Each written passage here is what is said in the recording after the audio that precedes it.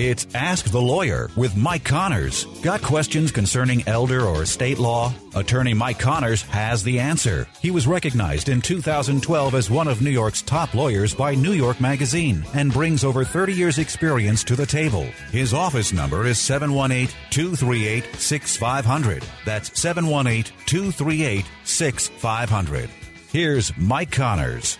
We are gathered here on hallowed ground, horses raised, heads bowed down. We're gathered here on hallowed ground to sing this song away.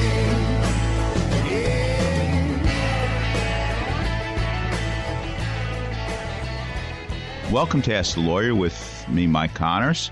If you haven't been to the show before, listen to the show, welcome.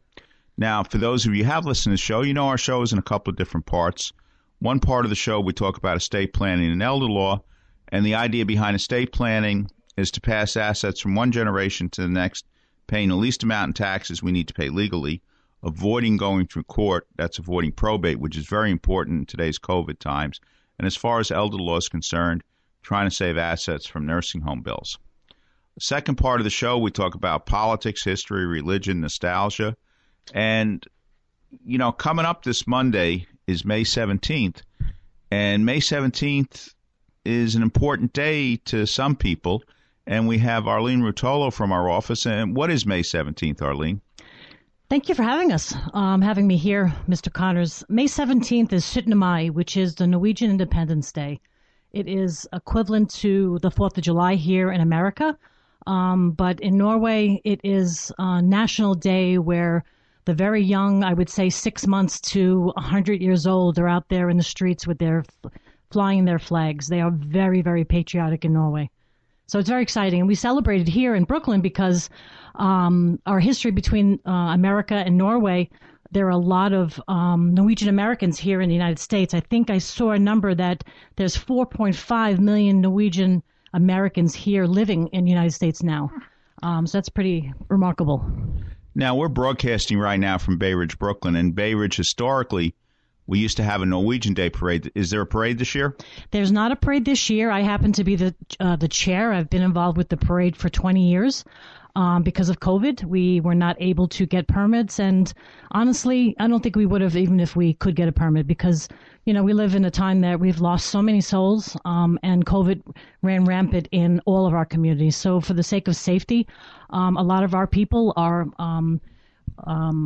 vulnerable, so we didn't want to take that chance. So we didn't have a parade last year, and this year we did not, we're not having a parade, which would have been this Sunday. We instead are having a picnic at Nansen Lodge on Staten Island. It's totally sold out. So you see the pent-up energy of people wanting to celebrate. We offered the tickets, and I think within a week it sold out. So if people are standing at the gate in Nansen and can't get in, I apologize for that. But next year, May 15th, 2022, we will have our next Norwegian Day parade. And I tell you, it's going to be a grand parade. Now, why? Let me ask you a question. Why did so many Norwegians settle in Bay Ridge? Well, I think it's a progression. My parents came here in the 50s, and my grandparents came here. They were here, I think, 2 or 3 times. They came in the 20s when there wasn't any work in Norway. Norway was a different time back in the day. There wasn't any work, and America was this golden opportunity of achievement. Everybody wanted to come to America, to the United States of America. So they came over here for opportunity to work, and they started to they decided they really liked it here. They liked the freedom. They loved the fact that they could capitalism was something that they gravitated towards, and there are so many people that lived here. After there are 2 or 3 different generations of Norwegians still living here. Bay Ridge, Brooklyn was, I think, we had the most popular population, more than one of the biggest cities in Norway. Back in the 50s and 60s. You'd walk in the street, you'd see blonde hair, blue eyes, speaking Norwegian. If everyone listening here, I'm sure everyone has had a memory of some Scandinavian living next door or thinking about even in school. So that's why, we celebrate here in Bay Ridge, because there was a huge amount of people here in Bay Ridge at that time. Okay, now you operated a store. Mm-hmm. What was it? It was called Nordic Delicacies. We were there for almost 30 years, from 1987 to we closed in 2015, and we sold and sent, we had a national mail order business throughout the United States. So we ended up closing after all those years because the population, of course, dwindled a little bit, but my parents were aging, and my mom and my dad, they needed to retire. And if I would have continued there, my mom would never have retired. She would have just stood beside me, with me, each and every day. So maybe one day I'll pick it up again, and we'll do another store one time. I get that question all the time. All right, so Norwegian Day this year, we can't say it's canceled, but it's kind of canceled as far as the parade is concerned. Well, the parade, there are a lot of events. You may not think, though, in a sense of thinking about the Scandinavian events between the churches and the Sons of Norways that are going on. The Viking Fest is going on this Saturday in Owlshead Park. That's Victoria Hofmo and the Scandinavian East Coast Museum. The Norwegian Christian Home, they have their modified events because obviously the COVID changes everything. But there are a lot of things going on in the nation, a lot of virtual things. The Siemens Church is having a virtual event. So don't be despaired. There's a lot of fantastic events and great musicians, great speakers, and it's wholesome, and it's kind of nice in this nowadays to listen to wonderful things that have value. Let me ask you something. Back in the day, who were some of the celebrities that showed up at the Norwegian Day Parade?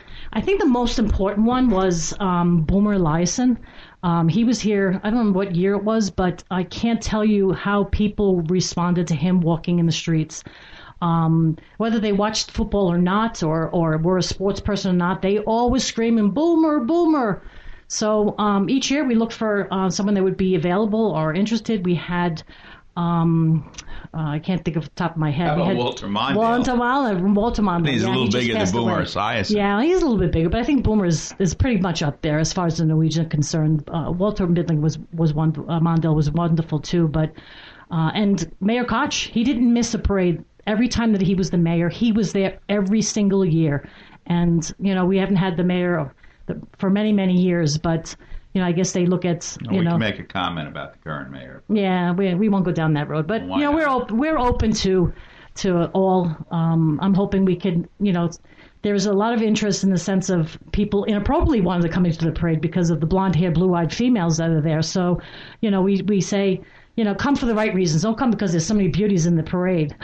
But it's all good. We enjoy ourselves. Do they still have a Miss Norway contest? We do. We're going to have it again next April. And we have, the girls are from 17 to 24 years old. And it's not just a beauty contest. We actually make them go to the internet and read about Norwegian history. They have to have at least one quarter Norwegian in them. And I tell you, some of the girls that have come to apply, they are remarkably achieved. You think about they're from Harvard, they're from all over the place, and learning about basic history and why they want to become Miss Norway. And it's, like I said, it's not about a beauty contest, it's about learning about your history and coming back to the generations of teaching the next generation and the generation after that to love what where they came from. New York is filled with remarkable history of Norwegians.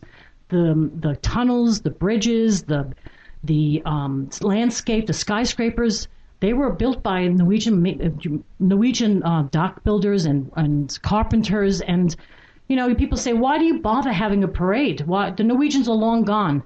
There's a lot of Norwegians still left on the sides, but we want to honor the work and the history of the Norwegians in yesteryear. We make it a destination weekend and an educational weekend so people can learn where their history came from and what New York was about in the years that passed. You mentioned Nansen Park. What's Nansen Park? Nansen Park is on Staten Island. It's on Victory Boulevard. It's actually Sons of Norway Lodge. Sons of Norway is a huge organization throughout the United States. They have millions of members. I think they do a lot of insurance too, but they do a lot of culture events. The international president from Canada was supposed to be coming to our parade this year and being one of our grand marshals, but because of COVID, the restrictions, he could not come. So Nansen Park is lots of acres of land, and we decided instead of we couldn't have it in a regular park, we were able to have it in Nansen Park on Staten Island with, COVID protocols in place, and being it's a private park, and obviously we have to follow the safeguards. But it's a wonderful location. They have lots of events through the year, and you don't think about the land of the the land of the Vikings or Sons of Norway's, but there's a lot of those lodges in New York still. So, well, let me ask you this: Did you consider having a parade this year? Could you get a permit? Well, we probably, if we would have pushed it, we're not. We also know that because of COVID, there's a lot of danger. We didn't go down the road of pressing it. Last year it wasn't even an opportunity. Our committee works, starts working in right after the parades, and we worked year round planning the parade.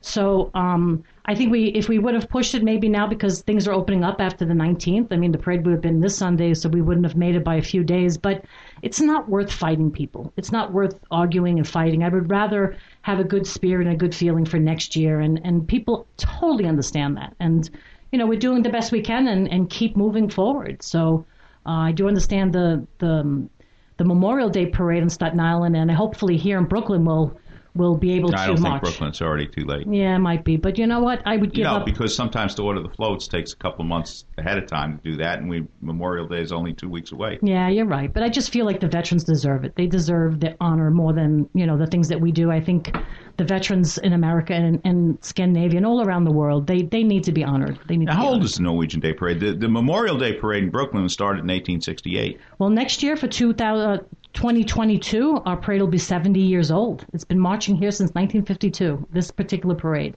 It's moved a few times, 8th Avenue. We were up on 5th Avenue here, and we moved down to 3rd Avenue. So hopefully we won't move around anymore, but it's the spirit of it. It's not the location. It's about what we do as a culture, So. Okay, now we're going to take a short break, and then we're going to be talking to the Consul General of Norway, Harriet Berg. Very good. Thank you. We all know someone who's been touched by cancer. It's the second leading cause of death. And it took the life of my father, John Wayne. But even in his final days, he was thinking about helping others and publicly campaigning to raise awareness about cancer. His courage and grit inspired our family to do everything we could to fight the big C, as my dad called it. So we did something about it and founded the John Wayne Cancer Institute 35 years ago to advance life-saving research. Our discoveries are fundamentally changing the way cancer is treated around the world. Cures are within our reach, but we can't do it alone. I'm Patrick Wayne, and I'd be honored if you joined us in the fight against cancer. You can make a lasting legacy by helping to eradicate this deadly disease. Together, we can save lives. To learn more, visit jwcigiving.org. That's jwcigiving.org.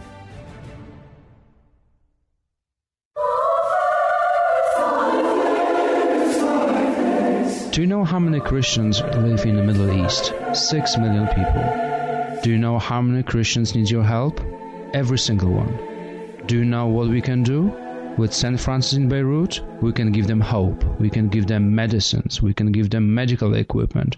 We can give them everything they're looking for, because some others decided to remove Christianity from the Middle East. But if we will help them every single day, not just to feed them or clothing, it's all about giving them another day with the idea that they are recognized, that we love them, they're our cousins, sisters, they're our roots. So St. Francis in Beirut, it's all about helping Christians, and you can be part of that help too. If you want to help Father Paul in his mission, send your donations to St. Francis in Beirut, 213 Stanton Street, New York, New York, 10002. Do you have somewhere to sleep? Did you eat today? Are you making ends meet? For thousands of New Yorkers, the answer is no. For children and youth, adults, seniors, people struggling with addiction or mental illness, and for the isolated, Catholic Charities of Brooklyn and Queens is there. With 160 programs and more than 4,500 units of affordable housing, Catholic Charities is one of the largest multi-service charitable organizations in the nation. We help change lives and build communities. If you or someone you know needs assistance, call 718-722-6001 or visit ccbq.org. Welcome to our estate planning part of the show for on Ask the Lawyer. And with me, as we've done over the last few months, we've had one of the lawyers in our office. With us today is Kelly Decker. Welcome to the show, Kelly. Hello, everybody. Thank you for having me. Okay, can you tell the audience a little bit about your background? Originally from Fort Lauderdale, Florida, but I've been in New York for over 10 years. I've been at the firm Connors & Sullivan for almost 3 years now. I went to Touro Law School out on Long Island. Currently living in Long Beach. And listen, any estate questions, any estate planning questions, most of the attorneys here do it all. So I know Mr. Connors has a question we received online. So it's kind of a long one. Yeah. And I may not have a good answer, but I can if somebody else is listening, we might try to help so somebody else doesn't get into the same problem. But go ahead. All right, so I'm going to read the question. It's a good one. We've seen this scenario play out more than once or twice before. So this is from John, and it says, Dear Mike, I am an executor of my brother's estate, who for the last 6 years before his death had assigned his eldest daughter as power of attorney over the family home and 2 rental properties, as well as the management of payments for his assisted living and all other financial matters. Before anyone knew, she had squandered all of his savings and the proceeds from the sale of the 2 rental properties on her gambling addiction, and now she has moved into the family residence, which was left to 2 siblings under the will. The siblings are in desperate need of money and want to sell the family house, which is now owned by them exclusively, as it was left to them in the will. But the errant ex-POA daughter will not move out, and the courts are not permitting evictions due to COVID. The siblings cannot obtain access to prepare the house for sale or having to borrow money to pay the property taxes. The extended family has decided against filing charges of elder abuse, as they don't want to see her go to jail, even though everyone is highly agrees that should be done. The ex-POA daughter has no apparent income or means of support and will likely become homeless, as no one in the family will now take her in. What suggestions or advice can I give to the siblings who would like to sell? You know, and this is what we've been talking about over the last few months. COVID right now has put you in a very tough position because you can't do an eviction.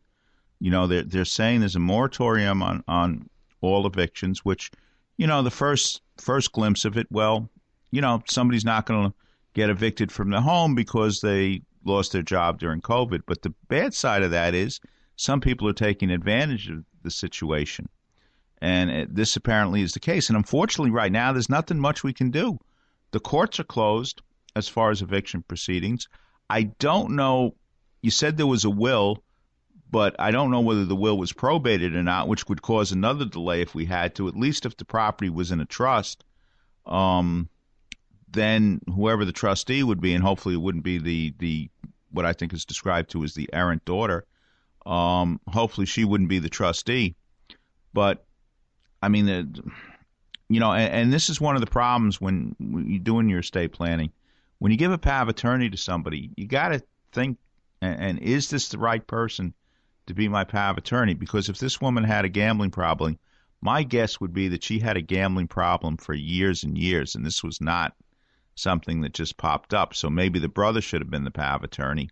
And, you know, sometimes it's not that often, but every once in a while, somebody will choose a brother as power of attorney or executor or trustee, a brother or sister, because they want to be neutral and maybe there's a problem between the family. And, you know, so you get a neutral party, you get a brother or sister to act as executive trustee. And we almost always recommend in most circumstances that you have a family member act as executive trustee, power of attorney. If the property were in a trust, you could at least sell it. You might have a problem getting the daughter out. But one thing I would do no matter what, I would bring an action against the daughter. And I know maybe but she shouldn't be let free on this. And, you know, a civil action is not necessarily a criminal action. I don't think, to be honest with you, with the decedent, with the person who owned the house and the property dead, I don't think the DA is going to pursue a criminal action anyway because they don't have a witness who can adequately be used to prosecute the case. But I would bring a discovery proceeding, especially, it doesn't appear to be so in this case, but especially if that daughter were getting part of the house or if she has any claims on the estate. And again, I don't know, it says there's a will, but I don't know how the will was probated in this period of time, unless it was probated a long time ago, because obviously we don't have the dates in this. But the better way to have handled this at the beginning, we have the house in a trust. Yes, there's still the moratorium on evictions, and there's nothing we can do about it. And I don't know, the last I heard, they may be keeping the moratorium on evictions going into, August or whatever. And, you're sitting at home and you say, oh, well, these poor people that lost their jobs, they can't be evicted. But the other side of the coin is there are landlords here who real estate taxes went up, insurance is going up. They can't collect rent in some cases because some people are, gaming the system, so to speak, like this errant daughter, so to speak. They're gaming the system. They're living rent-free. They're not paying the taxes. And meanwhile, other people are stuck. Now, if we had a trust, we'd at least cut down the one-step probate. Because right now, I can tell you right now, if we wanted to probate the will and this daughter objected to the will for whatever reason, she's not getting the house and she objects to it and she stalls things up in court, we're going to be there for years in the current situation. And listen, even before COVID, we would have been there a long time. We might have been there for years. But now we're definitely going to be for years. And if not, I don't even know how long it's going to be. This is one thing I can try to stress to everybody right now. It was always important to try to avoid going through court, to avoid probate. But today it's triply so because the court system, there's so many delays that you can't even imagine it. And especially here where you got a double delay, you may have a delay in probate and a delay in the eviction proceeding. So, avoid going through probate right now. You avoid probate when you pass away. There are no assets in your name alone. If you have a house, if you have real estate, the best way to do that usually is through a trust agreement. It works like the way you would think a will would work. It's your house as long as you're alive. After you're gone, it goes straight to the next generation. Ordinarily, and of course we don't know what's going to happen with taxes, but ordinarily it goes out tax-free. If you live in New York right now, there's no death tax under $6 million. And I'm using round numbers. The federal is almost $12 million goes out tax-free. If you're close to $6 million in New York, again, we've said this enough times, you need to do some planning because New York State is out to get you if you're close to $6 million. If you have bank accounts and trust for a joint, that'll avoid probate. If you have beneficiaries on your brokerage accounts, beneficiaries on your annuities, insurance policies, whatever, all those designations will avoid probate. But get the right advice if you're in one of these situations. And be very careful. Yes, we recommend that you have a power of attorney and you put somebody on your power of attorney. But the other side of the coin is if you put somebody on the power of attorney that you can't trust, we end up in this situation and they can rob you blind. And you could be left with nothing if you give the wrong person your power of attorney. So please be careful on that. You could have put in there that the power of attorney couldn't be used unless a medical doctor certified that you were not capable of handling your affairs in a competent manner. And sometimes we use that. But the biggest thing is if you have a question about the trustworthiness, the honesty of the person on whom you're giving a power of attorney, please don't do it. Listen, we prefer having a power of attorney going through court. But it seems like there is enough people in the family that are trustworthy that could have been a better choice. And I'm sorry just to say I'm sorry it's too late. But to some extent, it's going to be a problem. But eventually, hopefully the two siblings will get a hold of the house. We'll be able to sell it. I know there's a problem, and that's one of the problems, again, when going through probate. You have a house. You can't sell it. Real estate taxes are being paid. Insurance is being paid. In some cases, mortgage payments are being made, and the house could dwindle to next to nothing. And that is a problem in today's world. So we have to, take the bull by the horns and plan in advance. And in today's world, believe me, one of the things you want to do is avoid probate. And if you want to give us a call at Connors and Sullivan, you could do that at 718-238-6500, 718-238-6500. We have offices throughout the city. We have 2 offices in Queens, Middle Village, and Bayside. We have an office in Staten Island on Highland Boulevard. We have an office in Midtown Manhattan on East 59th Street. Our main office is in Bay Ridge, Brooklyn on 74th Street and 5th Avenue. You can call for an appointment. We do not charge for the initial consultation. The first consultation is free. Everything we do as far as estate planning and elder laws on a flat fee basis. On these matters, we ordinarily do not charge by the hour. You come in, we discuss it. You give us your facts, your financial situation, your goals, and then we tell you what it would cost to carry out your goals and how much it would go. And you know, everybody's a little different. And, you know, some people say, what's the best for me? Well, that's why we've got to sit down, make up a plan, and go from there. But you're in charge. You're the boss. You decide what to do. A lot of people ask me, what should I do? What should I do? Well, we can talk about it, and we can make recommendations, but you're the one who has to decide what you're going to do, who you're going to name as your power of attorney, who you're going to name as your executor, who you're going to name as your trustee. And you know the people, and you have to make those decisions. But if you want to give us a call and talk it over, please feel free. Our phone number, again, is 718-238-6500, 718-238-6500. And if you want to give us a call, and if you want to you're a radio listener and you want to speak to me, you're more than welcome to do that. You may have to wait a few weeks, or maybe you come in and you meet initially with somebody else, and I'll meet with you later. But if you want to meet with me, that's not a problem. Just call. You may have to wait a few weeks. Give us a call at 718-238-6500. Now we're going to take a short break, and we'll be back in a few minutes. You're listening to Ask the Lawyer with me, Mike Connors. If you're a homeowner age 62 or older and are finding it hard to pay off debt, or how about enjoying your retirement years with less stress? A government-insured reverse mortgage may be the answer, or might be the perfect solution for you and your family.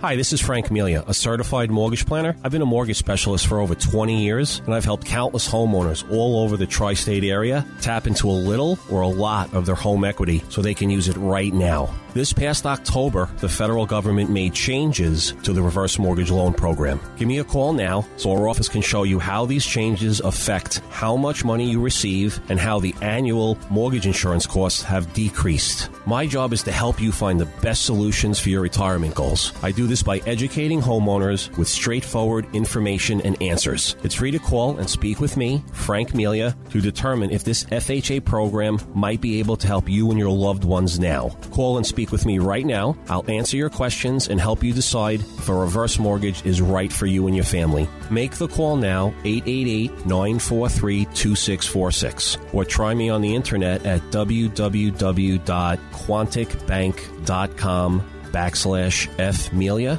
Once again, call 888-943-2646, and you could be on your way to a stress-free retirement. Frank Melia, NMLS number 62591. All loans provided by Quantic Bank, NMLS number 403503. Time now for Connor's Corner, where Mike takes a closer look at topics like history, politics, religion, and more. Here's Mike.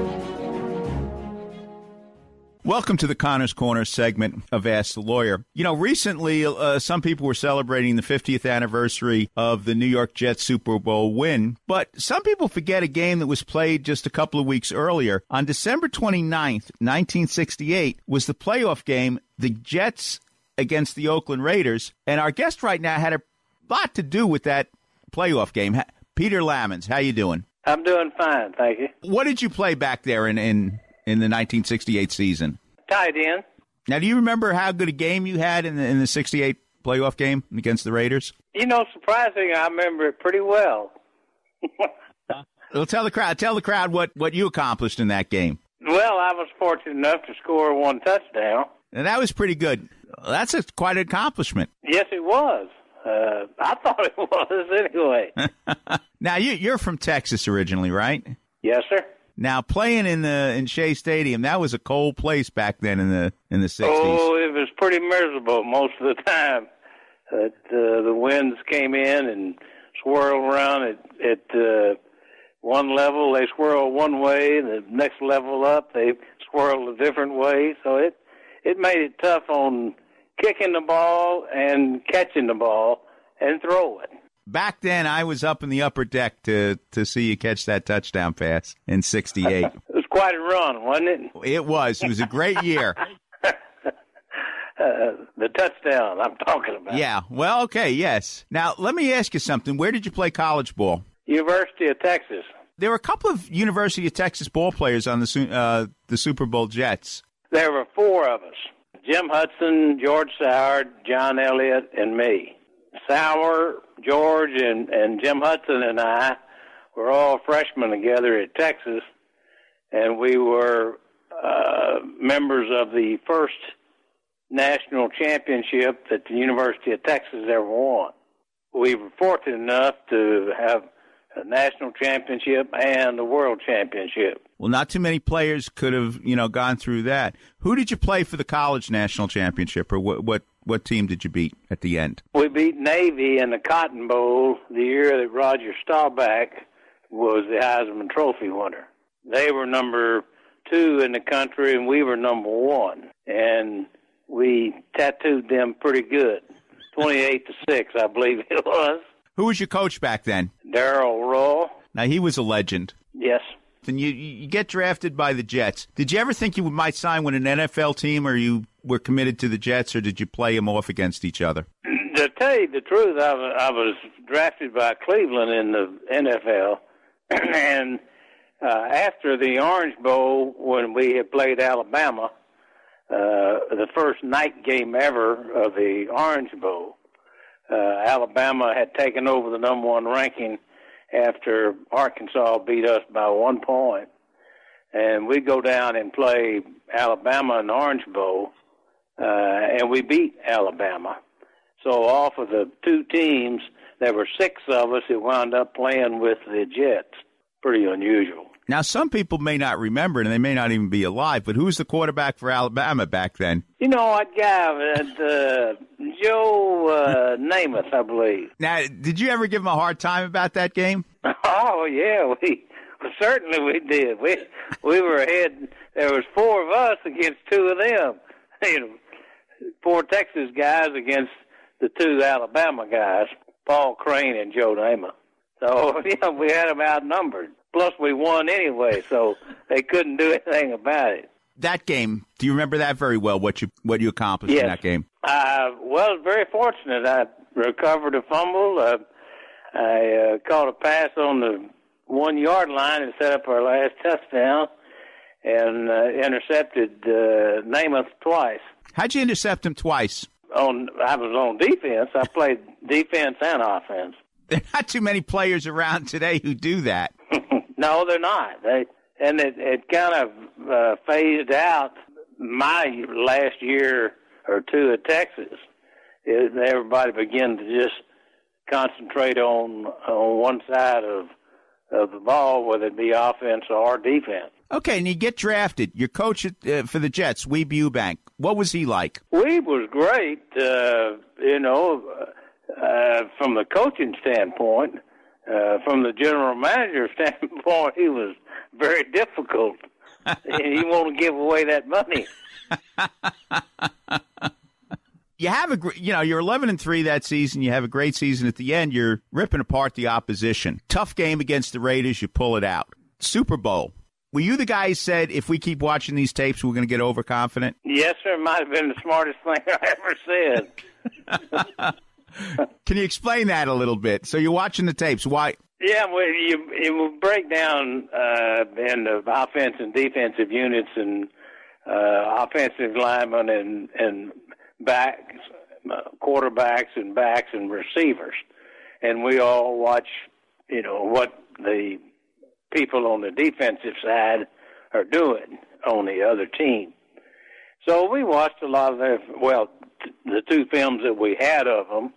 And they, of course, had just walked through the playoffs. But the other teams that they played, they seemed to not adjust offensively to the plays and stuff that they had called. They'd run against the defense of the Colts. And it just seemed like, they never did adjust they couldn't call audibles at the line of scrimmage.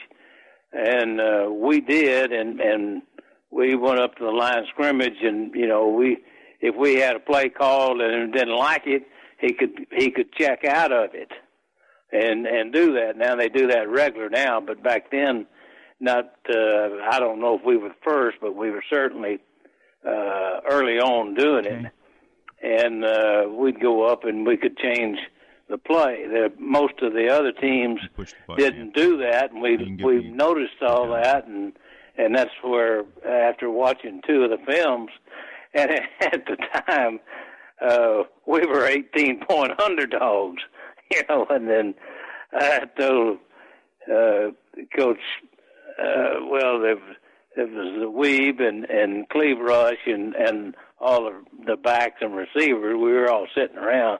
And I told them, I said, we watch any more of these films, we're going to get overconfident. And there we were, 18-point underdogs. That's a pretty wide spread. Now, I remember when that was reported in the press, and they thought, it was a backhanded joke. You felt like you guys didn't really – the press played up the fact you were an underdog and you really had no chance of winning. Well, yes, they did. They didn't think we deserved to be there at all. But we fooled them. When did you feel that you had won that game, the Super Bowl? Well, I think, obviously, when the game's over. But the last drive where we had the ball to keep it away from them, they had scored finally a touchdown to make it 16-7. And, you just get a little nervous. There was not a lot of time left in the game, but 3 or 4 minutes, I think, something like that. But we got the ball, and we kept it away from them.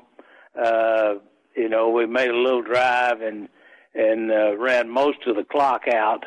And then at that point, pretty well assured that you're going to win the game. So, and that's really what happened. What is your fondest memory of playing professional football besides the Super Bowl and the playoff game? Well, I think you are hard pressed to find something better than that. But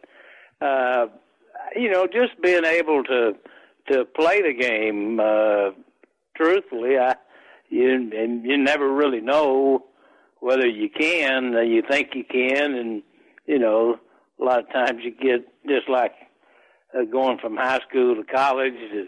You think you can play, and all of a sudden you're not as good as the next guy. But just being able to play and have the camaraderie that you have with the other team players, you go through a lot of pain and suffering together, and you get to be a very cohesive unit, and your friend. I mean, that's on and off the field. So it's you get different guys from all different aspects of the country. They all come from different places and have different traditions and things, and you get to meet a lot of different people and learn a lot of different things from them. Pete Lammons, thank you for what you did for us, Jet fans, back in 1968-69. Thank you to all those Texans who were on the team. Without those Texans, we wouldn't have been in the Super Bowl. Well, that's what we used to tell him. He said, you get enough guys from Texas and we'll win. Well, they did. And one quarterback from Alabama. Yeah, we helped him along. Pete Lammons, thank you very much. All right, thank you very much. Time now for Connor's Corner, where Mike takes a closer look at topics like history, politics, religion, and more. Here's Mike. Welcome to the Connor's Corner segment of Ask the Lawyer. When I was a little boy growing up in Bay Ridge, Brooklyn, one of the biggest days of the year was May 17th. And some people may say, well, what's May 17th? Well, hopefully we can talk a little bit about that because we have Harriet Berg, Norway's General Counsel, on the line. Welcome to Connor's Corner. Thank you so much. It's great to be with you. Okay, so let me ask you, what is May 17th? Well, for any Norwegian, it's one of the funnest days in the year. When I was a small kid, it was Christmas Eve and 17th of May. That was the two most the days that we're really looking forward to. So this is our Constitution Day, based on the fact that we were along in a union with Sweden until the Napoleon Wars, and when they were ended, we were then ceded from Sweden from Denmark to Sweden. In the meantime, we had an initiative trying to create a constitution in Norway, where people were gathering in the spring of 1814 in the assembly of Eidsvoll, a bit north of Oslo. And they were inspired by the U.S. Declaration of Independence and the French constitutions, and developed this constitution, which was quite advanced for the time at that time. And they were able to adopt that on 16th of May, and it was signed on the 17th of May. And it was our constitution, even if we afterwards, after a short war, went into this union with Sweden again. But in any case, this is what we are celebrating, that the constitution that was made and signed on 17th of May. Now, this has... it was not in the beginning a very important day, particularly not for the Swedish king that was then king of both Sweden and Norway. He didn't like it too much. But it kind of developed slowly into a day that people were celebrating. And from 1860 approximately, they started to organize children's parades. First, only small boys that were allowed to walk in the parade, and after a while, the girls as well were allowed into it. And then, of course, when we became an independent country from Sweden in 1905, this really exploded and became a very important day. So a very important day for Norwegians to come together and celebrate in the streets the constitution that we have and the values we believe in. Well, let me ask you something. What exactly is the job of the consulate in New York? What is your job? What are you supposed to do, and how do you help relations between the U.S. and Norway? Yeah. First, we have in the U.S. we have an embassy in Washington, and we have 3 consulate generals. So the embassy is, of course, taking care of the relationship with the federal government and the federal institutions, while we at the consulates in New York, Houston, and San Francisco, we are working to promote U.S.-Norwegian relationships, particularly when it comes to promotion of business cooperation and cultural cooperation. So we are trying to show all the areas where we would be able to do more together on business and culture. In addition, we, of course, also help Norwegians in the neighborhood with issuing passports and visa for foreigners to Norway, etc. So we are busy being out there and working with our U.S. partners and talking about anything from offshore wind that I'm sure that you are knowledgeable about, and up to contemporary art. How is tourism right now in Norway, with COVID and everything else? What's the situation over there? It's the COVID situation is not too bad. We have had quite few deaths since last year. Actually, only approximately 740 people, all in the whole country of 5 million people, have died of COVID last year. But we still want to control it. So borders are pretty much closed for tourism as well. So it is difficult to enter Norway these days. We hope, of course, that this will be easier during the summer. But for the time being, I guess there's barely any tourists in Norway, unfortunately. Okay, now, Norway, May 17th, 1814. But Norway was a country before that. Yes. We've been independent for 1,000 years, thousands of years. A gathering of Norway around the year 1000 from small kingdoms, and then being independent. But actually, after the large pandemic that we had around year 1300, the Black Death, as it was called, we went into unions with Sweden and Denmark interchangeably for a while. So the next kind of real independence was this little opportunity in 1814, and then at the end in 1905. So why especially do we celebrate May 17th? I mean, it's the Constitution Day, but it's really not the. Norway was a country well before that. But what is the significance? Why is it like Christmas? I think it is because, well, first, constitutions are certainly important documents and basis for a nation. So a good reason to celebrate in itself. But I think that the reason why this day has become so important in Norway is that it has become the Children's Day and a family day. Many countries celebrate their national day or Constitution Day with military parades, and probably are not kind of necessarily making it into a day that really all kids are very, very excited about. I mean, 4th of July is a big day here in the U.S., of course.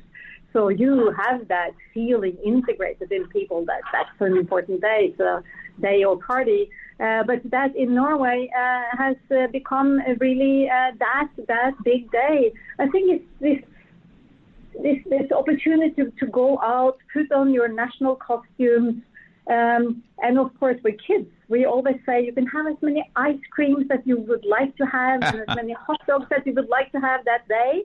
That certainly also influences our impression of that day.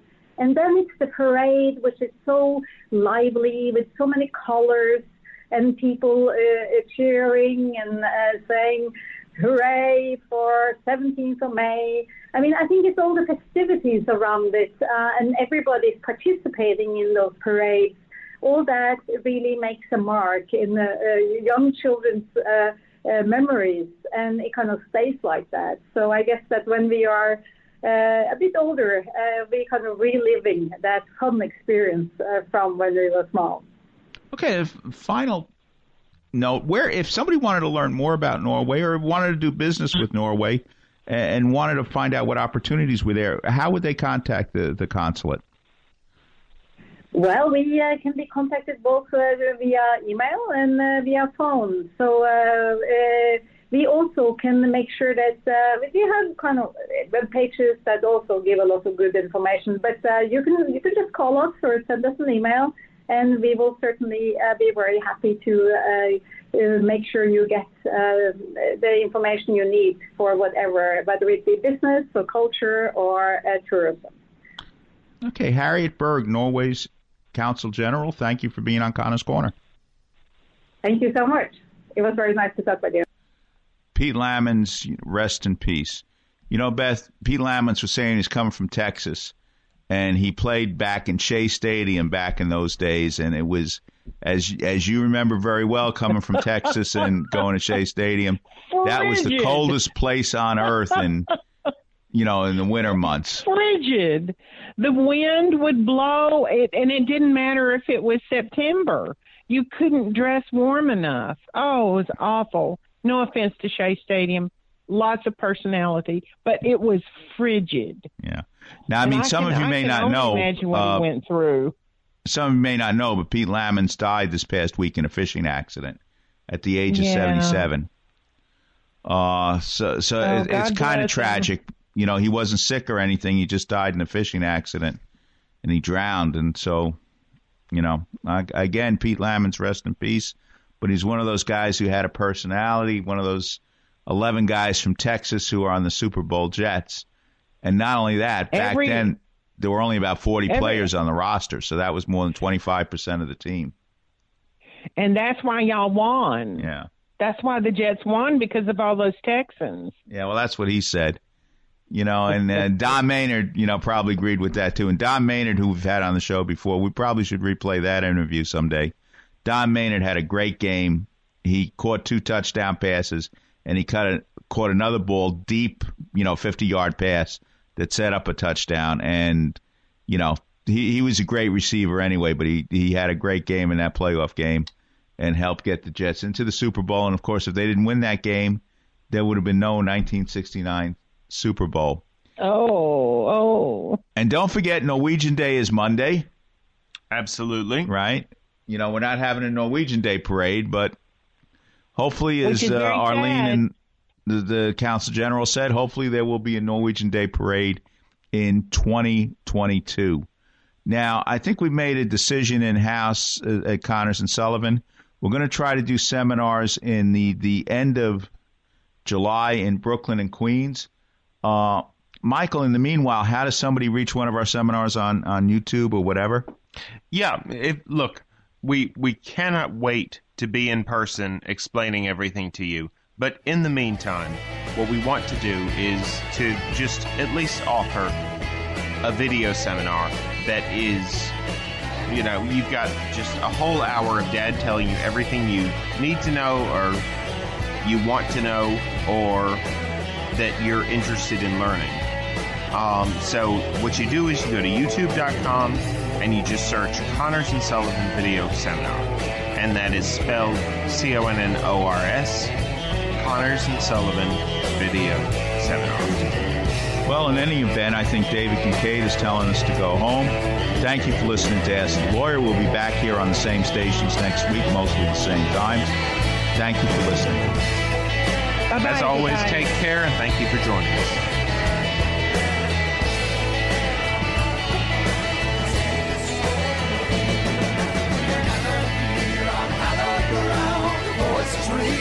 Heads bowed down, we're gathered here on hallowed ground to sing this soul away. We are gathered here on hallowed ground, voices raised, heads bowed down. We're gathered here on hallowed ground to sing this soul away. We are gathered here on hallowed ground, voices raised, heads bowed down. We're gathered here on hallowed ground to sing this soul away.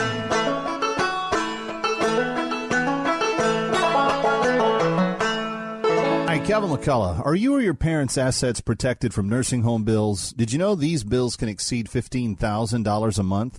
People work their entire lives to live comfortably in retirement, but when people become ill and need to go to a nursing home or receive home care, the bills can drain their assets, leaving many people bankrupt. The good news is that you can prevent that from happening if you plan in advance. Connors and Sullivan's lawyers can customize a plan that specifically protects your interests, including your home. Schedule a free comprehensive telephone consultation with Mike Connors to discuss your issues and concerns from the security of your home. Call today, 718-238-6500, 718-238-6500. Don't let nursing home bills take your life's savings and leave you and your loved ones bankrupt. Don't wait another minute. Mike Connors can take you through the process by telephone and start a plan designed for you today. That's 718-238-6500. 718-238-6500. The preceding pre-recorded program paid for by Connors and Sullivan Attorneys at Law, PLLC.